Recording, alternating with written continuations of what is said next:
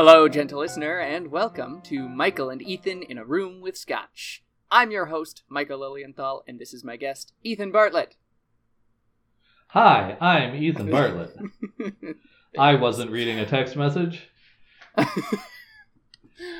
Hopefully this is more convincing than when I said that to every college professor. Yeah.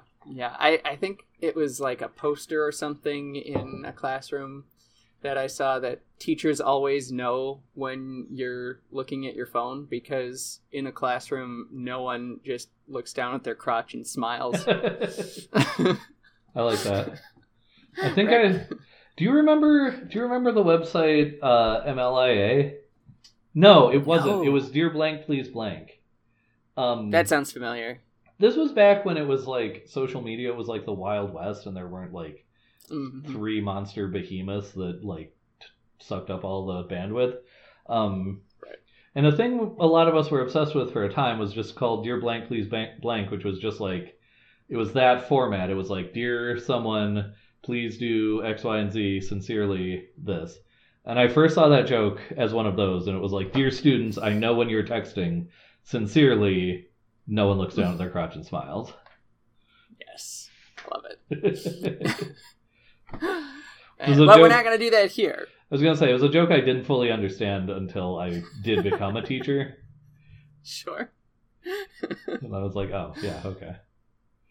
Well, see, I didn't get a cell phone until like towards the end of my senior year of high school. And even then it was one of those lame flip phone thingies that... Sure.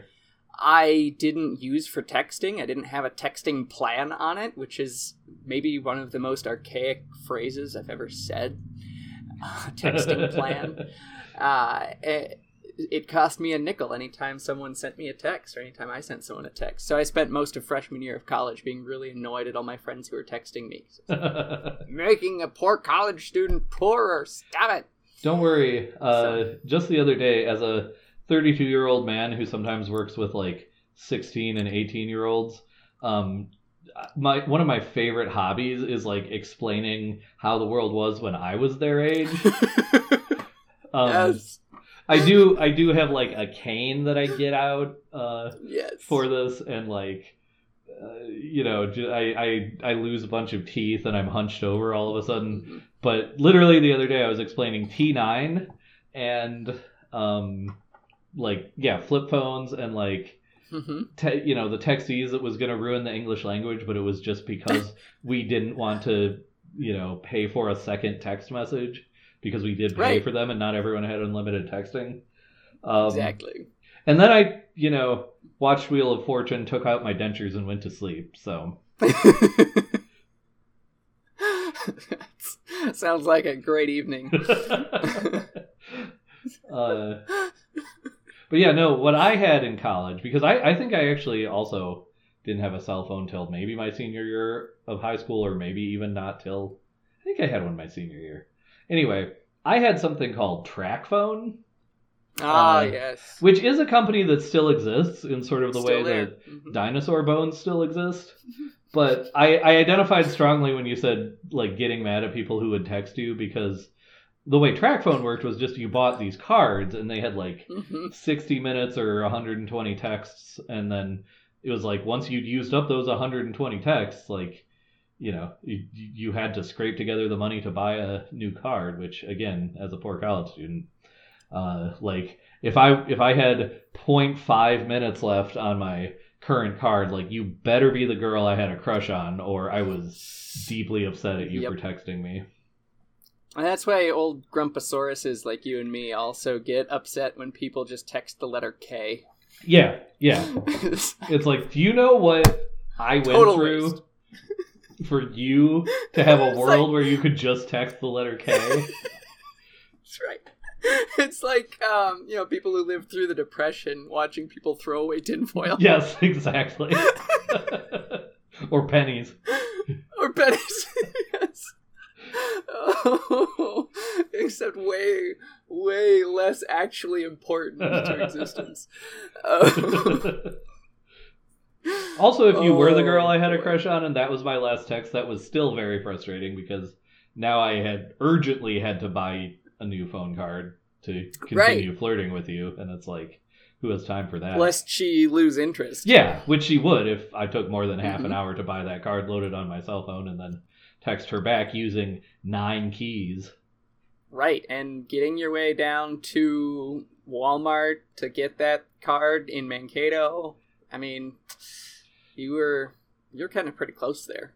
Yeah, like that timing work. You had to pretty much install the thing in the parking lot.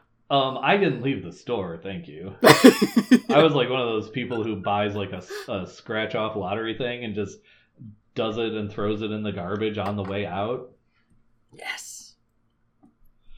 And then they're like, I also love Boondock Saints, Winky Face. Great composition there, Ethan. This is when you can tell that this was an Ethan fantasy, because no girl texting me in 2007 liked Boondock Saints. If she had, I would wonder why you weren't married to her. Exactly. Man, that would have been a great transition to bring Karen in to read the rules. But we don't need rules. That's correct. Why don't we need rules, because Michael? This is not a regular episode. This is one of our famous specials that famously make up about half of our episodes. In which we don't talk about a single book, and we're not drinking a common scotch. Instead, we have our own drinks of choice at our own desks as we record virtually in our own separate rooms and talk about something else. But still, literature. Still literature. Because, right. We only do one cool thing on this podcast, and it's talk about literature. Right. And we'll get there. We will. We're 10 minutes in.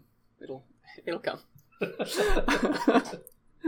And yes, this time the literature that we're going to be discussing is poetry, specifically formal poetry written in formalized verse, following a set pattern, not free verse. Correct. And we were talking. Is that all clear? We were talking before in the secret. I was gonna say patron only, but we have no way of getting this even to patrons. Before we started recording portion of the podcast, we were talking about definitions, right? And how, as far as we can tell, the opposite or antonym of formal poetry is free verse. And I always want to call it informal poetry, because I think formal poetry has, I guess, borderline a double meaning or a different depth of meaning than you might expect when you hear the word formal in modern English. Sure. Because part of the usage of the word formal there is the use of the word form, as in there's a specific form for this poetry. Right. And the form is, whatever, the ones you learn in high school, your sonnets, your villanelles. The real nerds go to sestinas. Hashtag only real nerds. All those great verse forms that have, as you said, Michael, set rules, specific rules that govern not just that govern the shape of the poem ultimately.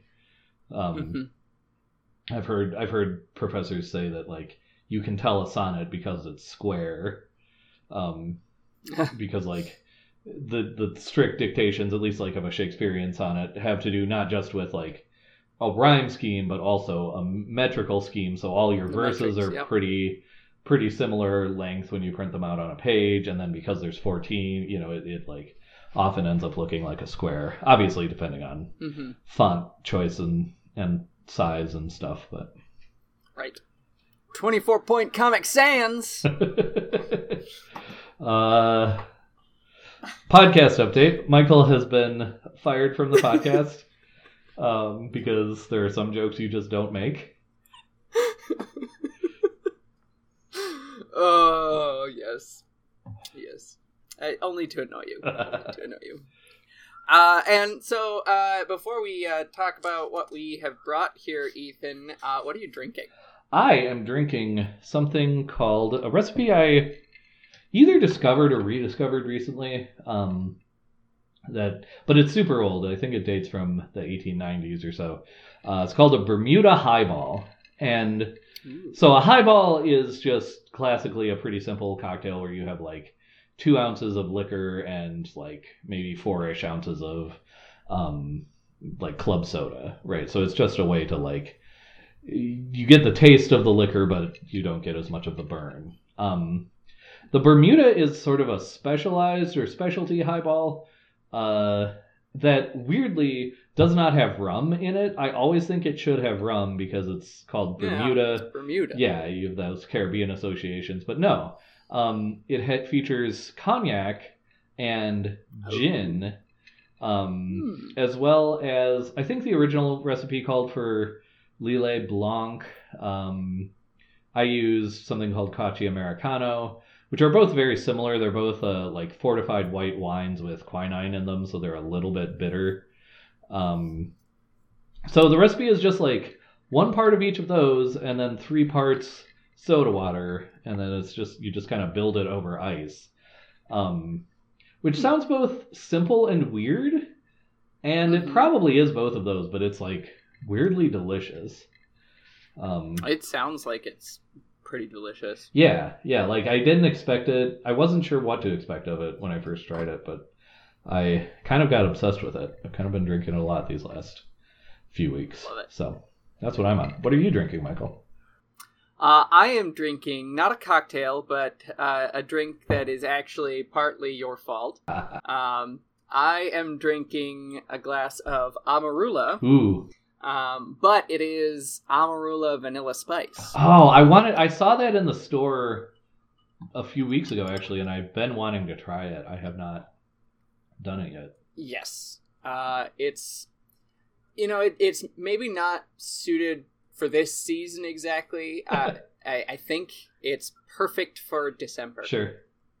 That's what I'll say. It's great. It's still delicious, and that like surprising fruitiness that comes out of this creamy, almost milky looking drink is awesome. But that vanilla and the ginger that's in there makes it a little more appropriate for winter. So why would you accuse me of being at fault for you drinking because this? I had never heard of Amarula until you brought me and my wife some as a housewarming gift. Oh, did I do? Back in whatever month that was. That was a while ago. Yeah, spring. But yes.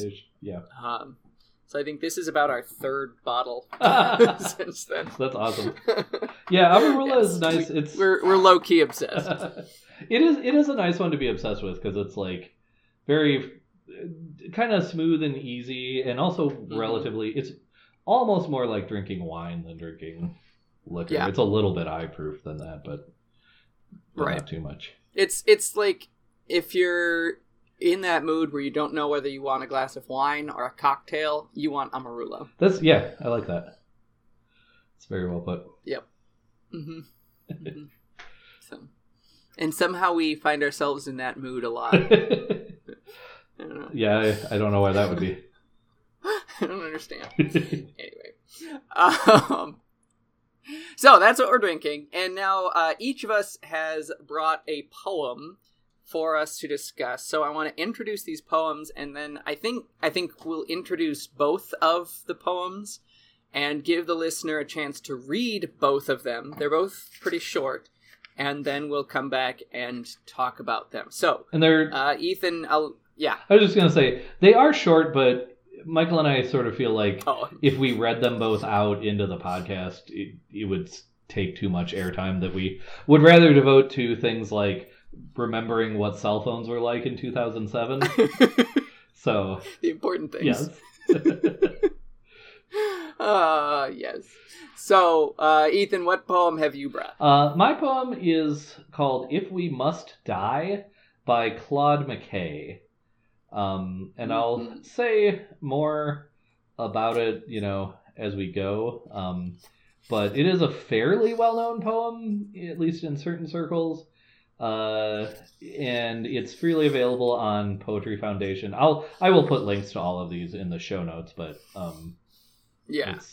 Yeah, it's... Yeah, and you can find all of these poems that we're reading here online. Yes. So. Yeah. So If We Must Die by Claude McKay. Correct. And I have brought Sistina of the Tramp Royal by Rudyard Kipling. So, talking about nerds. There you go. I brought a Sistina. Oh, gentle listener. I didn't realize you had brought a Sistina when I said that hurtful thing. Oh, didn't you? Oh. Gentle listener, I absolutely did. Go read those poems. Read them back to back with no break in between. Out loud. Out loud, and then come back and we'll talk about it. Go. And we're back. Yeah. So, since I'm hosting this, I'm gonna say that we'll talk about your poem first, Ethan. I really wasn't sure which way you were gonna go on that one, but I'll, I wanted to keep it mysterious. You did. The final. You succeeded. Period in that sentence. So, your poem, If We Must Die by Claude McKay. Yes. Can you give us just the briefest sort of background on the poet and where it comes from? And I guess the very first thing I want to say, which I probably should have said in the introduction, but I forgot until just now, but it's relevant to background, is that we probably should make a distinction between form and structure, which is one of those discussions that you have in either creative writing class or, Lit 101 that everyone falls asleep during. But to put it the briefest way possible, form, like the analogy I always use, form is, if you think of a painting, form is like the size of the painting, the type of paints that you use, even the frame that is around the painting, whereas structure is like the layout of what the painting actually is, or the content of the painting. So structure might be if you're using rule of thirds, so your moon is in the upper right sort of third of the painting, or other things like that. That's going to be structure, but form is the thing that makes the painting like the type of painting it is to begin with, whether it's a miniature or a vast landscape or whatever it is. And we're going to end up talking about both, because the more granular you get, the more it's difficult to separate the two. But I thought that this poem was really interesting to bring when we're talking about form specifically, because it's a Shakespearean sonnet that was written in 1919. And so, Shakespearean sonnets, of course, feel archaic to us today, but 100 years ago, they felt almost equally archaic. Certainly in 1919, you're much closer to Alfred Lord Tennyson and some of the other Victorian era formalist poets than we are today, but still, like, the Shakespearean sonnet felt antiquated even then.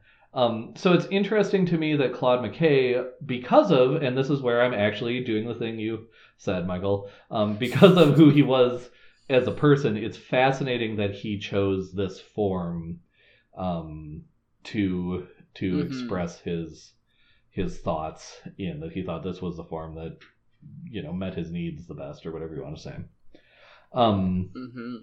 Because Claude McKay is sort of a leading figure in what's come to be known as the Harlem Renaissance.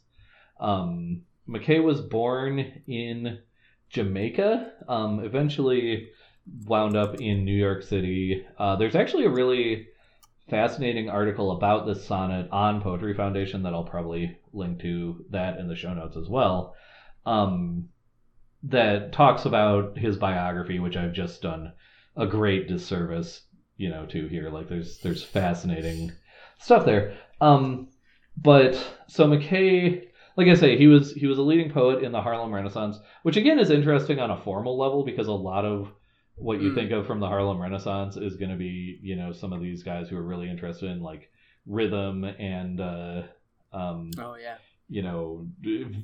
verse gets very free. You think about like Paul Laurence Dunbar and We Wear the Mask and some of those, like, they almost seem like proto-beatnik style poems. And here we have, again, by one of the leading figures, we have like a Shakespearean sonnet. So again, that's just very interesting to me. And so the other thing, I guess, about Claude McKay that you need to know is he moved to New York City. He got involved in sort of the literary scene. And then the summer of 1919 was called, by some people came to be called, the Red Summer. There was a lot of like anti-black rioting and just unrest, and much as there's racism still alive in our society today, 100 years ago it was much more common for people to get lynched and other like extremely violent things that the black community was very poorly protected from, if protected at all. And so this poem comes partly out of that background. And the first couple lines really just summarize the feeling, the response there. If we must die, let it not be like hogs, hunted and penned in an inglorious spot. Right. So, and then that spirit lives throughout the poem. In the defiance and the you could potentially call it provocative if you didn't know the background and what it was reacting to. Sure. Sentiments expressed throughout. Was that kind of the answer you were looking for? Yes, that hits where I was going with that. And I appreciate the way you described it too, because I was thinking as you were unfolding the background of this poem, a person could, if they knew nothing about it, get a couple of different impressions. If they just read the poem in a vacuum, say, and then heard the background, and I knew the background, I looked at it ahead of time, but if they didn't know the background of it, as you're describing it, you say it's in 1919, a first thought might be, oh, it's a World War I poem, and this is, a war poem, which it sort of is. Right, actually, first time I've taught this poem a few times, and the first time I taught it, I got it wrong, because I don't know if I had read something or if I just leaped to conclusions myself, but I taught it as a World War I poem. Sure. It coincides with the timeline for it chronologically, but it is dealing with something different. But I think that there's something there that makes it a more universal poem then, or which is something poetry can do in general, is just grab onto a broader appeal. And that comes through with this idea of war that is a universal experience at the time and reaches beyond that time too, but it's war, it's fighting back. And my first impression after reading this poem for the first time was, I can't think of many poems that are manlier than this poem. And it struck me as reminiscent a little bit of Henry V. You're talking about Shakespeare, and this is a Shakespearean sonnet. Henry V is possibly one of Shakespeare's manliest plays and manliest protagonists, with his whole St. Crispin's Day speech, and once more into the breach, and all of that. Yeah. That's, and like, we could interrogate your definition of echoed here. Of manliness somewhat, but I think I agree with you. Yeah, I think I understand what you're going for there, and I think I do tend to agree. And yeah, and it's interesting on a lot of those levels, I think. And you're right about, like, there's multiple available interpretations of this. Like, I looked at a couple articles in preparation for this, and everything I looked at did point out that there's a vagueness, or if not a vagueness, a non-specificity. You'd have to know the context to know the context. And everyone seems to think that that's intentional. That like a lot of great art, like perhaps McKay is reaching for, a universality, which I think was a word you just used, but something beyond just the circumstances, because, you could say if this sentiment is valid, then it's going to be valid outside of the circumstances. And if it's, I don't know if you'd say if it's not, then you don't want it, but something along those lines. Yeah. But the thing that's interesting, however, about the non-specificity or the vagueness or whatever you want to say there, has to do, and I think it has to do with the form partially. And this was specifically pointed out in it's an article by Tanya Foster for I found it on Poetry Foundation. Again, I'll link to it. But Foster points out that so there's this I guess non-specified we, or non-specified like in group. If we must die, while round us bark the mad and hungry dogs, making their mock at our cursed lot. If we must die, oh let us nobly die, so that our precious blood, and then, even a couple lines down from that, you have, O kinsmen, we must meet the common foe. And again, there's this unspecified like first person plural throughout the poem. And actually, in support of your last point, the last couplet there, like, men will face the murderous, cowardly pack. So, like, it is right there in the text. Yep.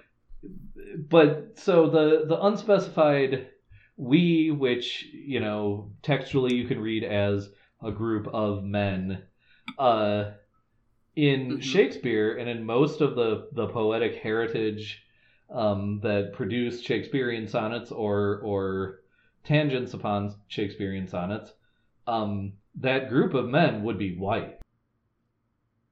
You'd be talking about white men, or if you had a first person, an undefined first person singular narrator, a white man.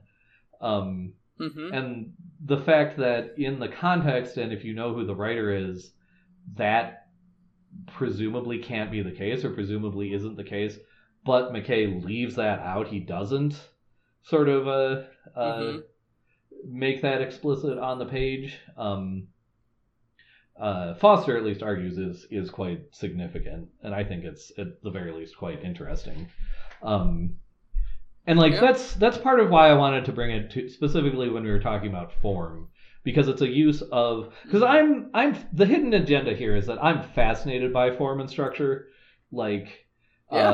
I sometimes have ideas for stories where it's like, I want to write a story with this particular structure or even this particular arrangement of chapters or something, before I have an actual idea for a story. And I think about that in books I read too. But this is a really crystal clear example to me of the form itself, separate from the content, but complementing the content, but the form itself making a statement.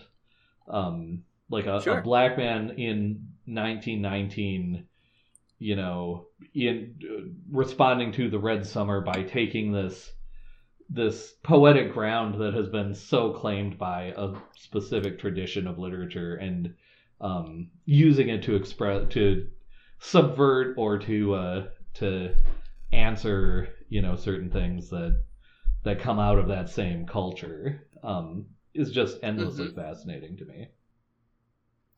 It is. There are a couple of things I want to say about that. And I want to think about what they are before I say them. One thing in particular that occurs to me as you're talking about this, you didn't use the word appropriate, and I think that's appropriate. but essentially it leads me to this question that I don't want you to answer, so wait. What makes this poem a black poem? And that's something that I think is a bad question to ask in some senses, because what makes it a black poem is it's written by a black man. But then we're talking about this universality to it, that it's something that with the form itself causes that universality, but also uses that tradition that is not typically a black tradition in order to...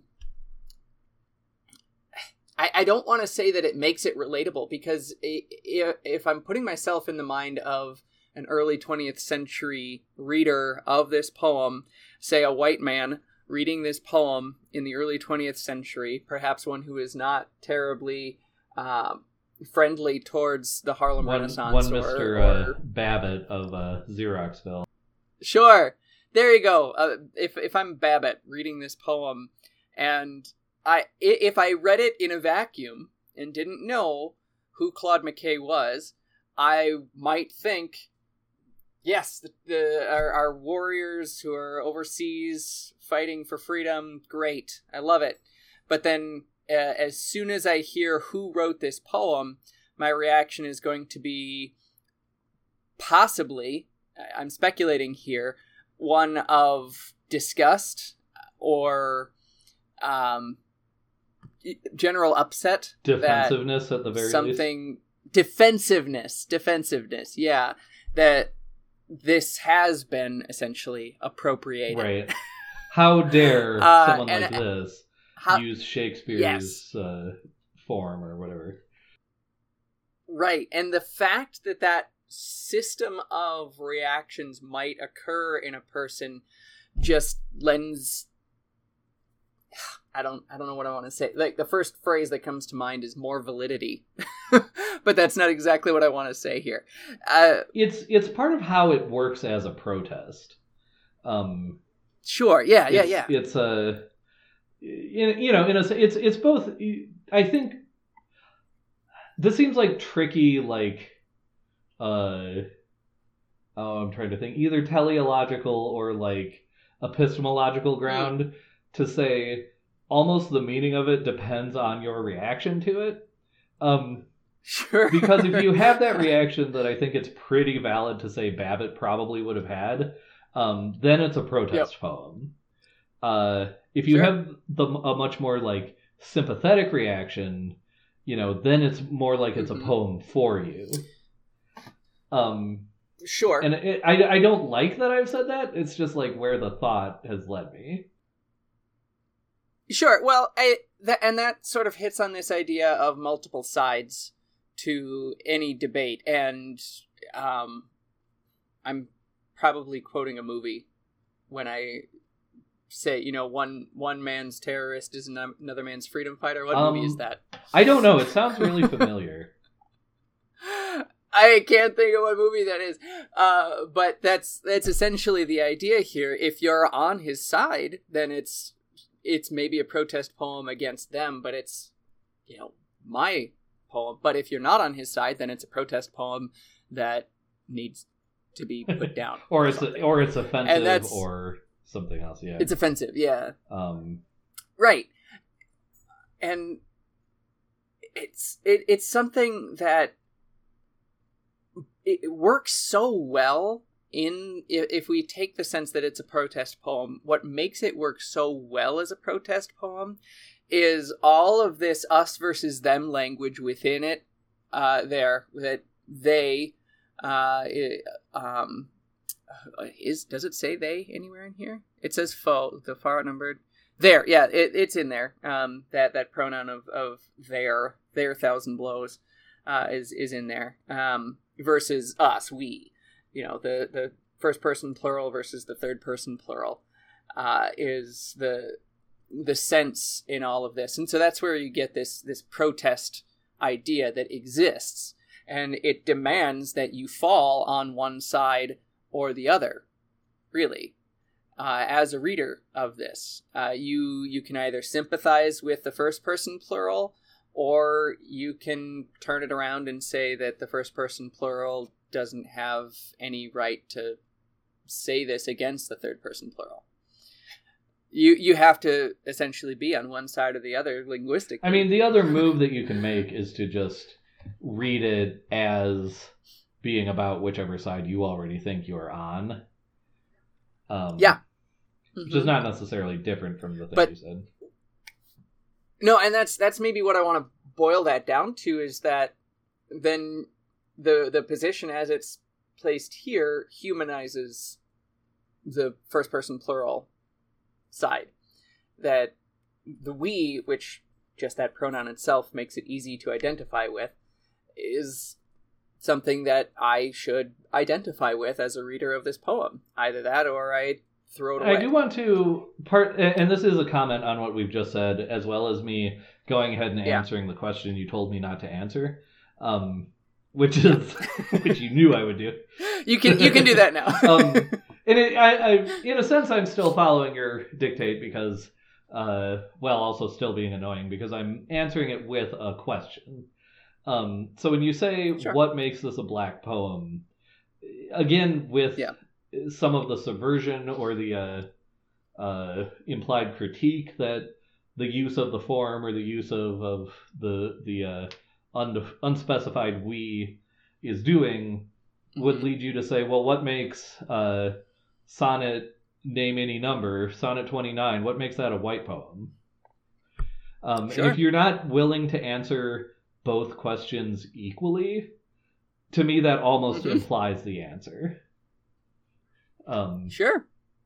Or in other words, like the fact that you have to ask, or that you might feel compelled to ask that question after learning the identity of the author, speaks to part of what he's trying to do. I think he's, in other words, I think if poetry written by white people can claim universality, I think the point is that poetry written by black people should also be able to claim universality. Yes. And that's something that I think Claude McKay is doing masterfully here, that this is such a universal sentiment, while also, when you understand where it came from, it depicts that so perfectly that that's the line that's so hard to draw. If you want your poem to be universal but also depict this very specific situation, that's a hard thing to reconcile. Yeah, absolutely. In a lot of cases. When you talk about the form too dictating some of the content, I don't know if you actually said that sequence of words, but I'm gonna say not exactly, but don't let that stop you. Not exactly. That's something that's really interesting too, just in general, and I've thought a lot about that also. I've been looking a lot recently at Psalm 119, which is the longest psalm in the Bible. It's 176 verses, 8 verses for every letter in the Hebrew alphabet, 22 letters. And each line of those 8 verses starts with that letter of the alphabet. So the first 8 verses start with the Hebrew letter alpha, the next 8 start with the Hebrew letter bet, and so on and so forth, all the way through in order. And think about doing something like that in English. It's an acrostic poem. We can do that in English with like one line, and it's a kindergarten exercise. It's something that you do with kids to do that sort of thing. But then try conceptualizing doing something like that with 8 lines per letter. You can start off fine, but then you get to X. And how many stanzas can you talk about Xeroxes for? Like. Exactly. Well, and there's something similar that happens in Hebrew, and that's with the letter Vav, because there are exactly 10 words in ancient Hebrew that begin with the letter Vav. It's basically the Hebrew X in that sense. But one of those words is the most common word in the Hebrew language, and that's the word for and. And so what winds up happening is, in that stanza with the letter Vav, every line begins with and, which is not something that's typical in poetry. You do that in a narrative form in Hebrew. that's how they drive the prose narrative. Is, and this happened, and this happened, and this happened. But to put that in poetry, it sounds clumsy. But the thing is, the poet used that form to dictate the contents, so that whole stanza is all about how my tongue is tripping over itself. And that's just something marvelous that happens out of that. And I think something similar is happening with using this Shakespearean sonnet here, that it does, in any form, you're going to be forced into a limitation. You're going to be forced into a box in some way with the word choices that you have available to you, with the sequence of the words, because you've got this meter and rhyme that you have to fit everything into for this poem. So in that sense, it forces a prioritization. It forces you to triage your words a little bit, which might be something that helps with that sense of universality here, that someone like me 100 years later can read this poem and identify with it on some level now, and identify it with, poems from hundreds of years before that. Another one that I thought of while reading it was the Charge of the Light Brigade. Sure. It's just interesting you say that, because again, from I should have posted this article and called it a day, but Foster's article, she mentions that the iambic meter from a Shakespearean sonnet, which, having scanned it myself, Mackay follows pretty strictly, possibly more strictly in some cases than Shakespeare did, but that there's sort of a drum beat that like soft hard, soft hard, soft hard, soft hard, and that following that, while using a lot of this very militant, combative language, again lends itself to the content, that that rhythm sounds like almost like gunfire, or like something combative in and of itself.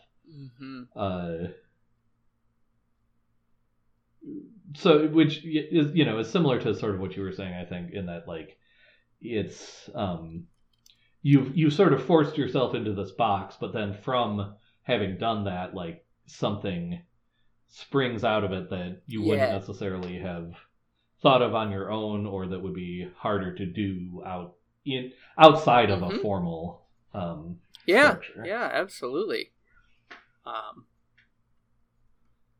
That's... Well, there's a lot more I could say about this poem. I tried to restrict it to the things I found that were formal specifically, or at least structural. Again, even Tanya Foster's article has a bunch more really interesting I'm stuff. gonna have to read that. As I said, I'll post that in the I'll send it to you, but I'll post that in the show notes. And if you're interested in this poem and want to know more, like, that's a great place to start. Awesome. I would say. Love it. So that said, Michael, I think you also have a poem for us. I brought the Sestina of the Tramp Royal by Rudyard Kipling. Rudyard Kipling, of course, most famous for writing The Jungle Book. And he does have, and I own a complete verse, a volume of complete verse of his. And I didn't count how many poems are in here, but it's a lot. The book itself is almost 900 pages long. So yeah, he's got a lot of poetry, and he did put a lot of poetry into The Jungle Book, and Just So stories and such too. And some of those poems are found in this volume of his complete verse. He is pretty much a contemporary with Claude McKay. I think they at least have some crossover in years. He was born in 1865 and died in 1936. So direct contemporaries probably. Yeah. I also suspect Claude McKay would probably have some less than salutary things to say about Kipling. I was gonna say, yeah. We don't have to get into that. No, we don't have to. We don't have to go into their debate. I want to talk about this poem specifically, though. We'll sit with that. Written in 1896, is when the Sestina of the Tramp Royal was composed, and it's a sestina, which is, as you say, a nerdy form. I only say that in the sense that, like, as like every school bully, I call things nerdy that intimidate me. Because I find I've written villanelles, I've certainly written sonnets.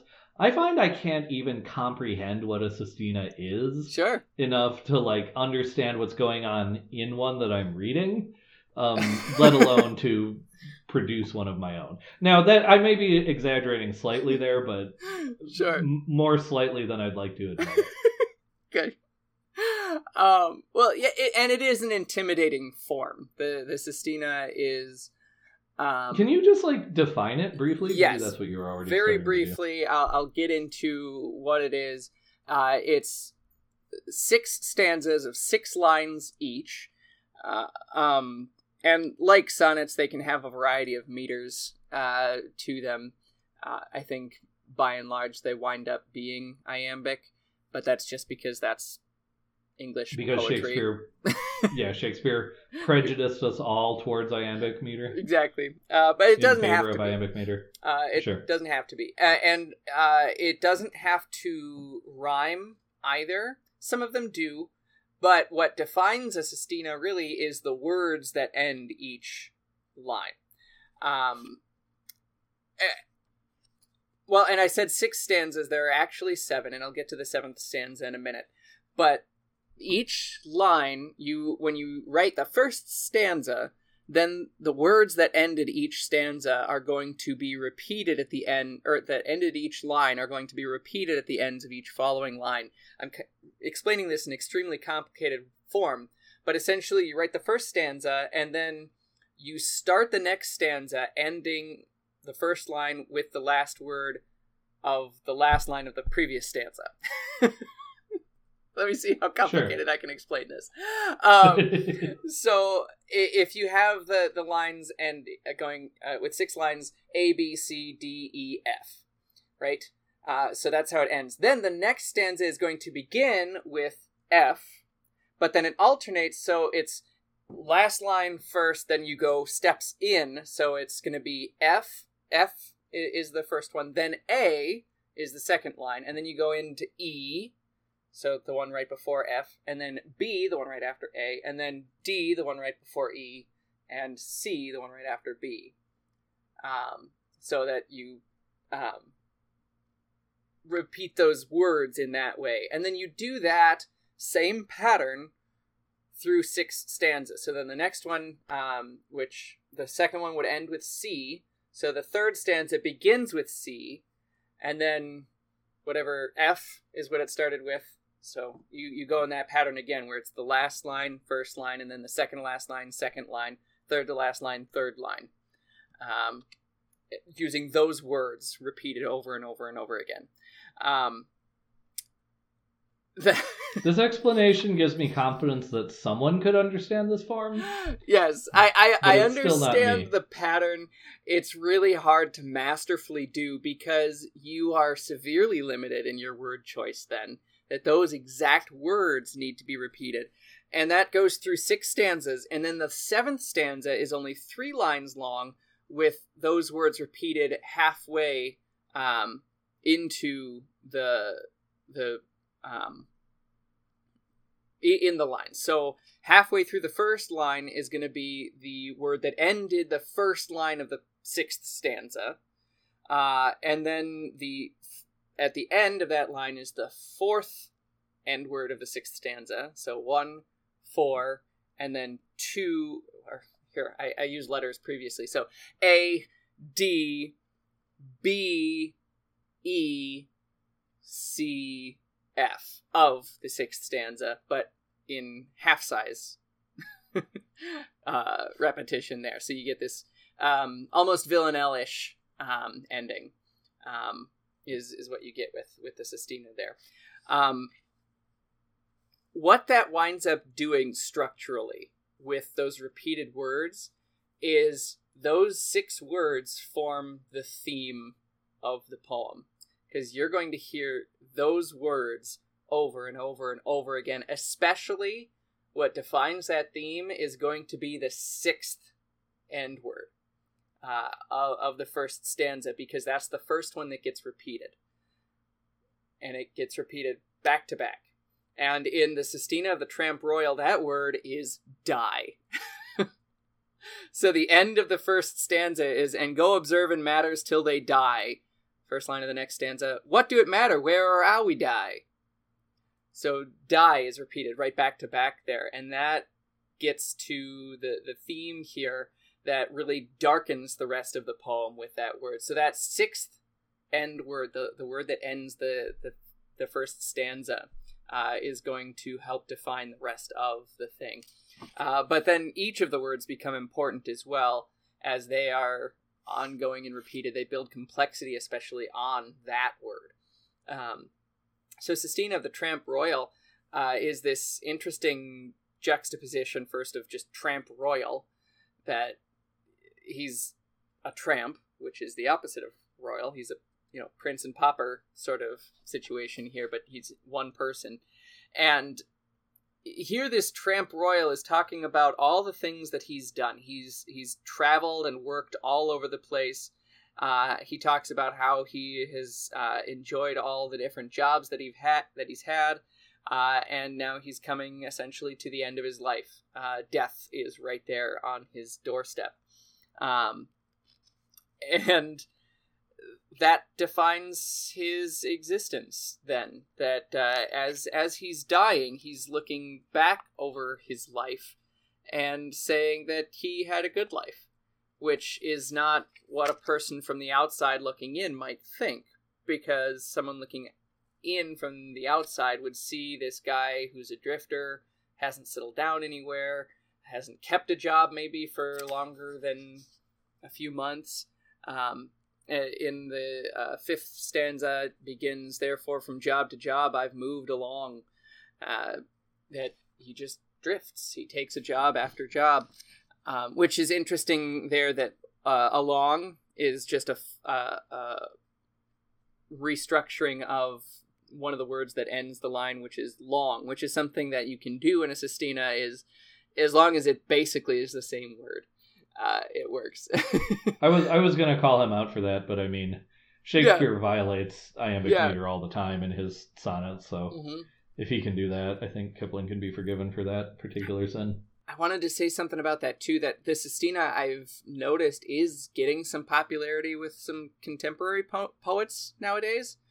That I'm seeing a lot of sestinas cropping up all over the place, but with those sestinas, they do break the rules in along those lines a little bit, but maybe even more so, where they might use a word that's a homophone to one of those end words. But we're not talking about them. We're talking about this one. It's interesting to me.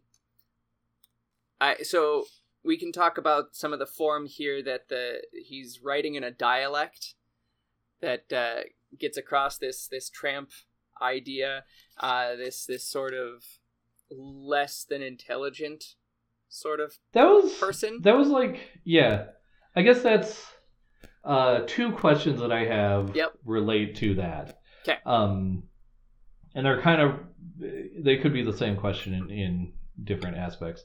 But they're the framing question was, what would someone like Kipling, or any poet really, like, why would you write a sestina? Mm-hmm. Why would you use that form to express these words or to embody this character, as opposed to any other form that is less likely to give you an aneurysm even trying to comprehend? Sure. And one of the things, what feels like a sort of, surface level reading of an answer to that question here, to me, was the fact that, like, this is a character of potentially, I don't know if I want to say lower intelligence, but certainly, like, lesser education, like, maybe doesn't have that big a vocabulary, So it's like the Sestina almost lent itself to this character in that he has a limited set of words with which to express himself. I think that's definitely part of it. It does sound like he's stuck repeating himself because he doesn't have other words.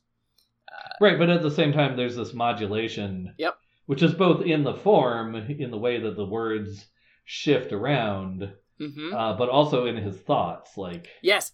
He ends up using these words differently. That's something that comes out with a sestina that I can't think of any sestina that it wouldn't apply to, that you can take that poem as a meditation. Because of those repeated words, you're meditating on these concepts within that sestina. And this is a guy who I think is meditating on his life, the meaning of his life as he's coming to death. And I think if you want to add a narrative sort of concept to this poem, he is telling his life story to an amanuensis. And that comes out, well, the very last lines is giving the imperative right. So right, before I die, you liked it all. That's essentially the epitaph that he wants for the story of his life, that he liked it all. But then in the 6th stanza, he talks about books. He talks about writing.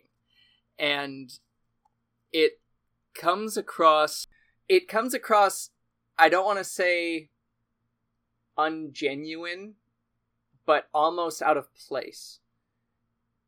So if I add that narrative idea to it, I can picture him maybe lying on a deathbed, talking to this more educated person who's going to write his life story, and knowing what that person is into, books, and trying to relate to him that way. And so he uses books as a simile. It's like a book, I think, this bloomin' world, which you can read and care for just so long, but presently you feel that you will die unless you get the page you're reading done and turn another, likely not so good. But what you're after is to turn them all.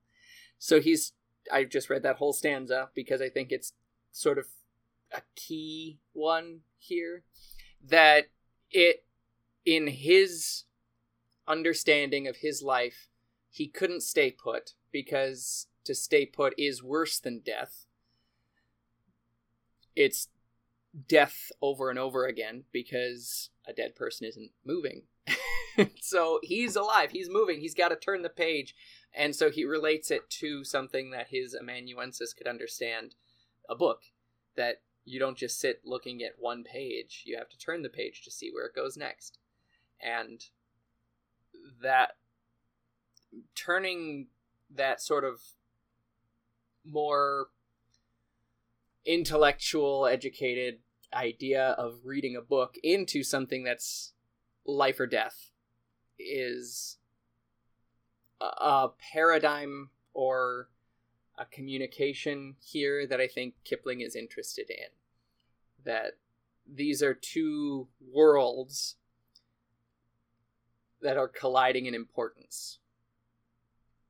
The other thing that it makes me think of, and this may or may not be relevant, I guess it is at least partially relevant, there's this like Renaissance into the Enlightenment idea of Libris Mundi, the book of the world, which was often used in like alchemical texts, and it was like personified as a book, but it was the idea of like the world as book, as literature almost, that often a scientist or an adept, even sometimes a philosopher, or someone who was both, knew how to read the world as a book in the same way that you'd read a book. And to me, this feels a bit like a call out to that idea. Maybe a problematization or a elaboration upon that idea. The idea that someone like a tramp and someone like the writer of this poem, could sort of swap places by understanding things in terms of books. Yeah. Or something like that. Yeah, I think that's a really interesting idea that could come through there. And when you think of Kipling's life and how he lived in India, for much of his life and would have experienced... I am not an expert on Kipling's life. I know some of the most basic things about him. But I can imagine that some of the things that he would have collided with in that life in India and the British life in India, which is its own separate creature. One of those most basic things to know about Kipling is the fact that, like, he was born in India and he made it to England and he went all sorts of other places as a reporter and a writer. Right, and that's the thing. As a writer and observing the lives of all of these other people that he's encountering, I can imagine him coming across a tramp in the streets of India or wherever and thinking, I wonder what that person thinks about his life. I wonder what value that person thinks of his own life. And trying to put that in words that are more communicable to the intelligentsia. Of British literature. Even as he would have encountered some of the religion of India in some cases with Hinduism and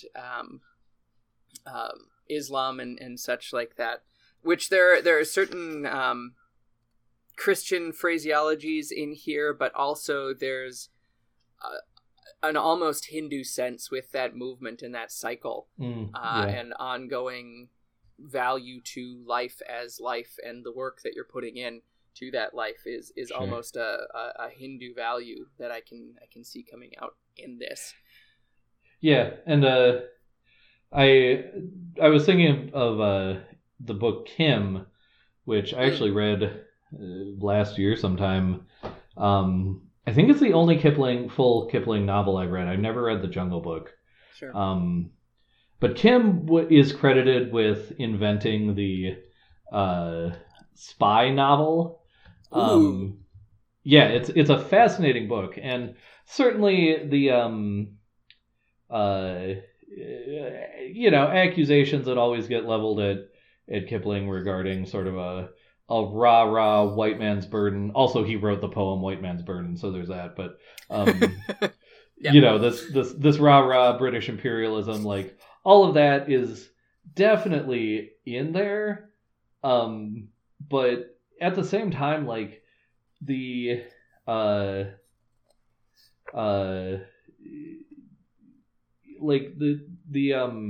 milieu of the novel, like, it's set in British occupied India, and the milieu of it, it's like, it felt, and I don't want to be flippant about this, but it felt like reading an alternate world fantasy novel at times, in the sense that Kipling had to go out of his way to explain all of these different social structures, because it was not just like, even like it would have been in England at the time where there was a certain class hierarchy, but it was that complicated by the class structure that India already had before the British occupied it, combined with all of the ways that,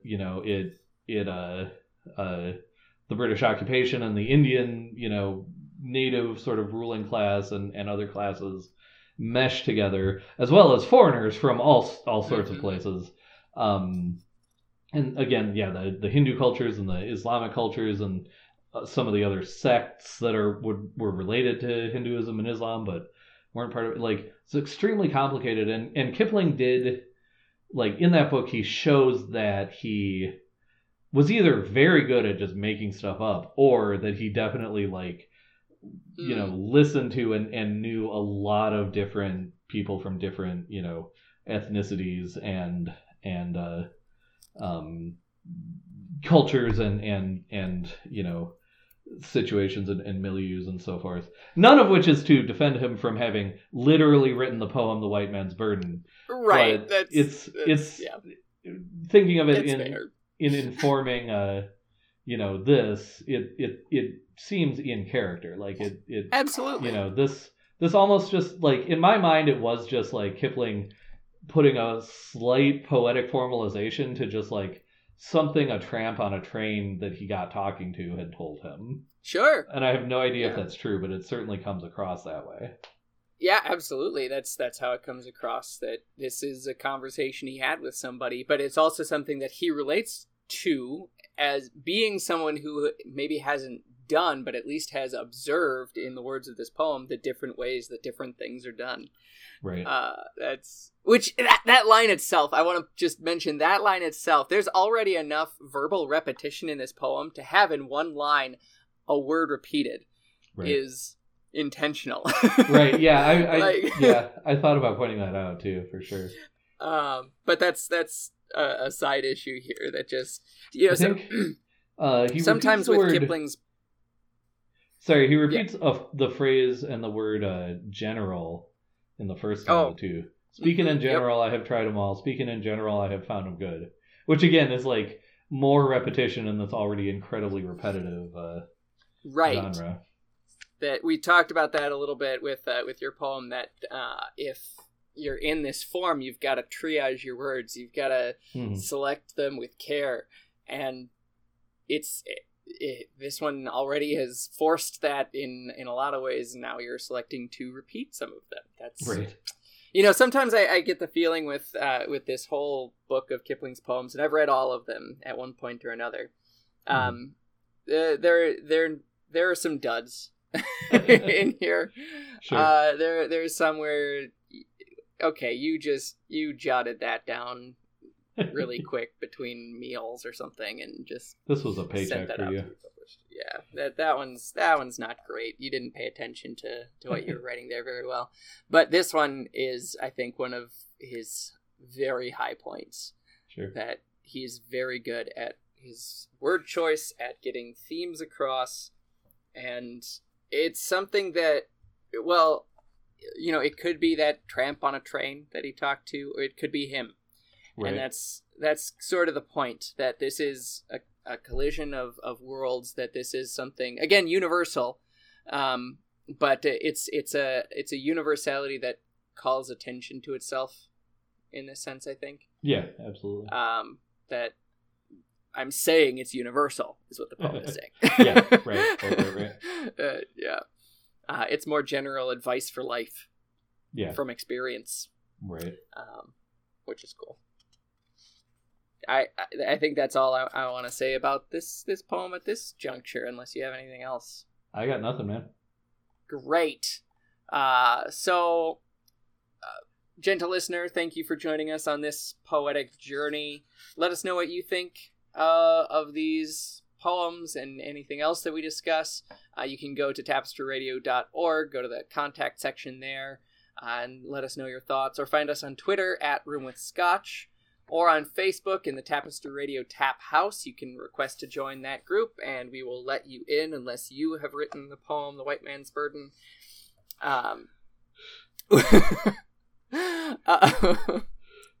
It will also do your homework.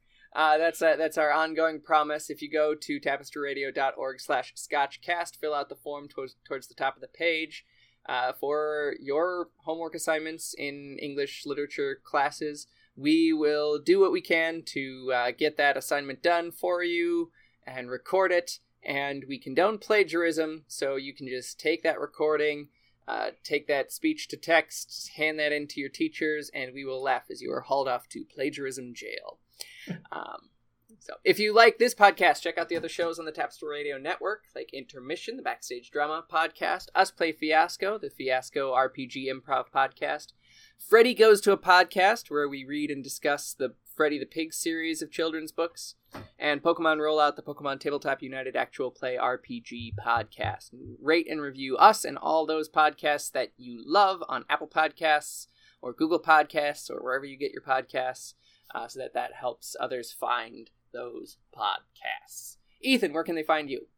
I just want to point out that I don't think you said the word podcast enough times, and I would like you to say it like 4 more times. But the structure of my form doesn't allow me to say it any more times. Ooh, don't make me comment on the structure of your form. This is a family podcast.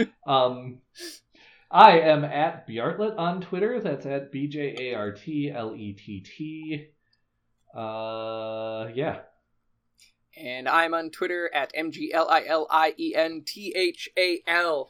And until next time, just remember, it's our party, and we'll cry if the form demands it. Bye.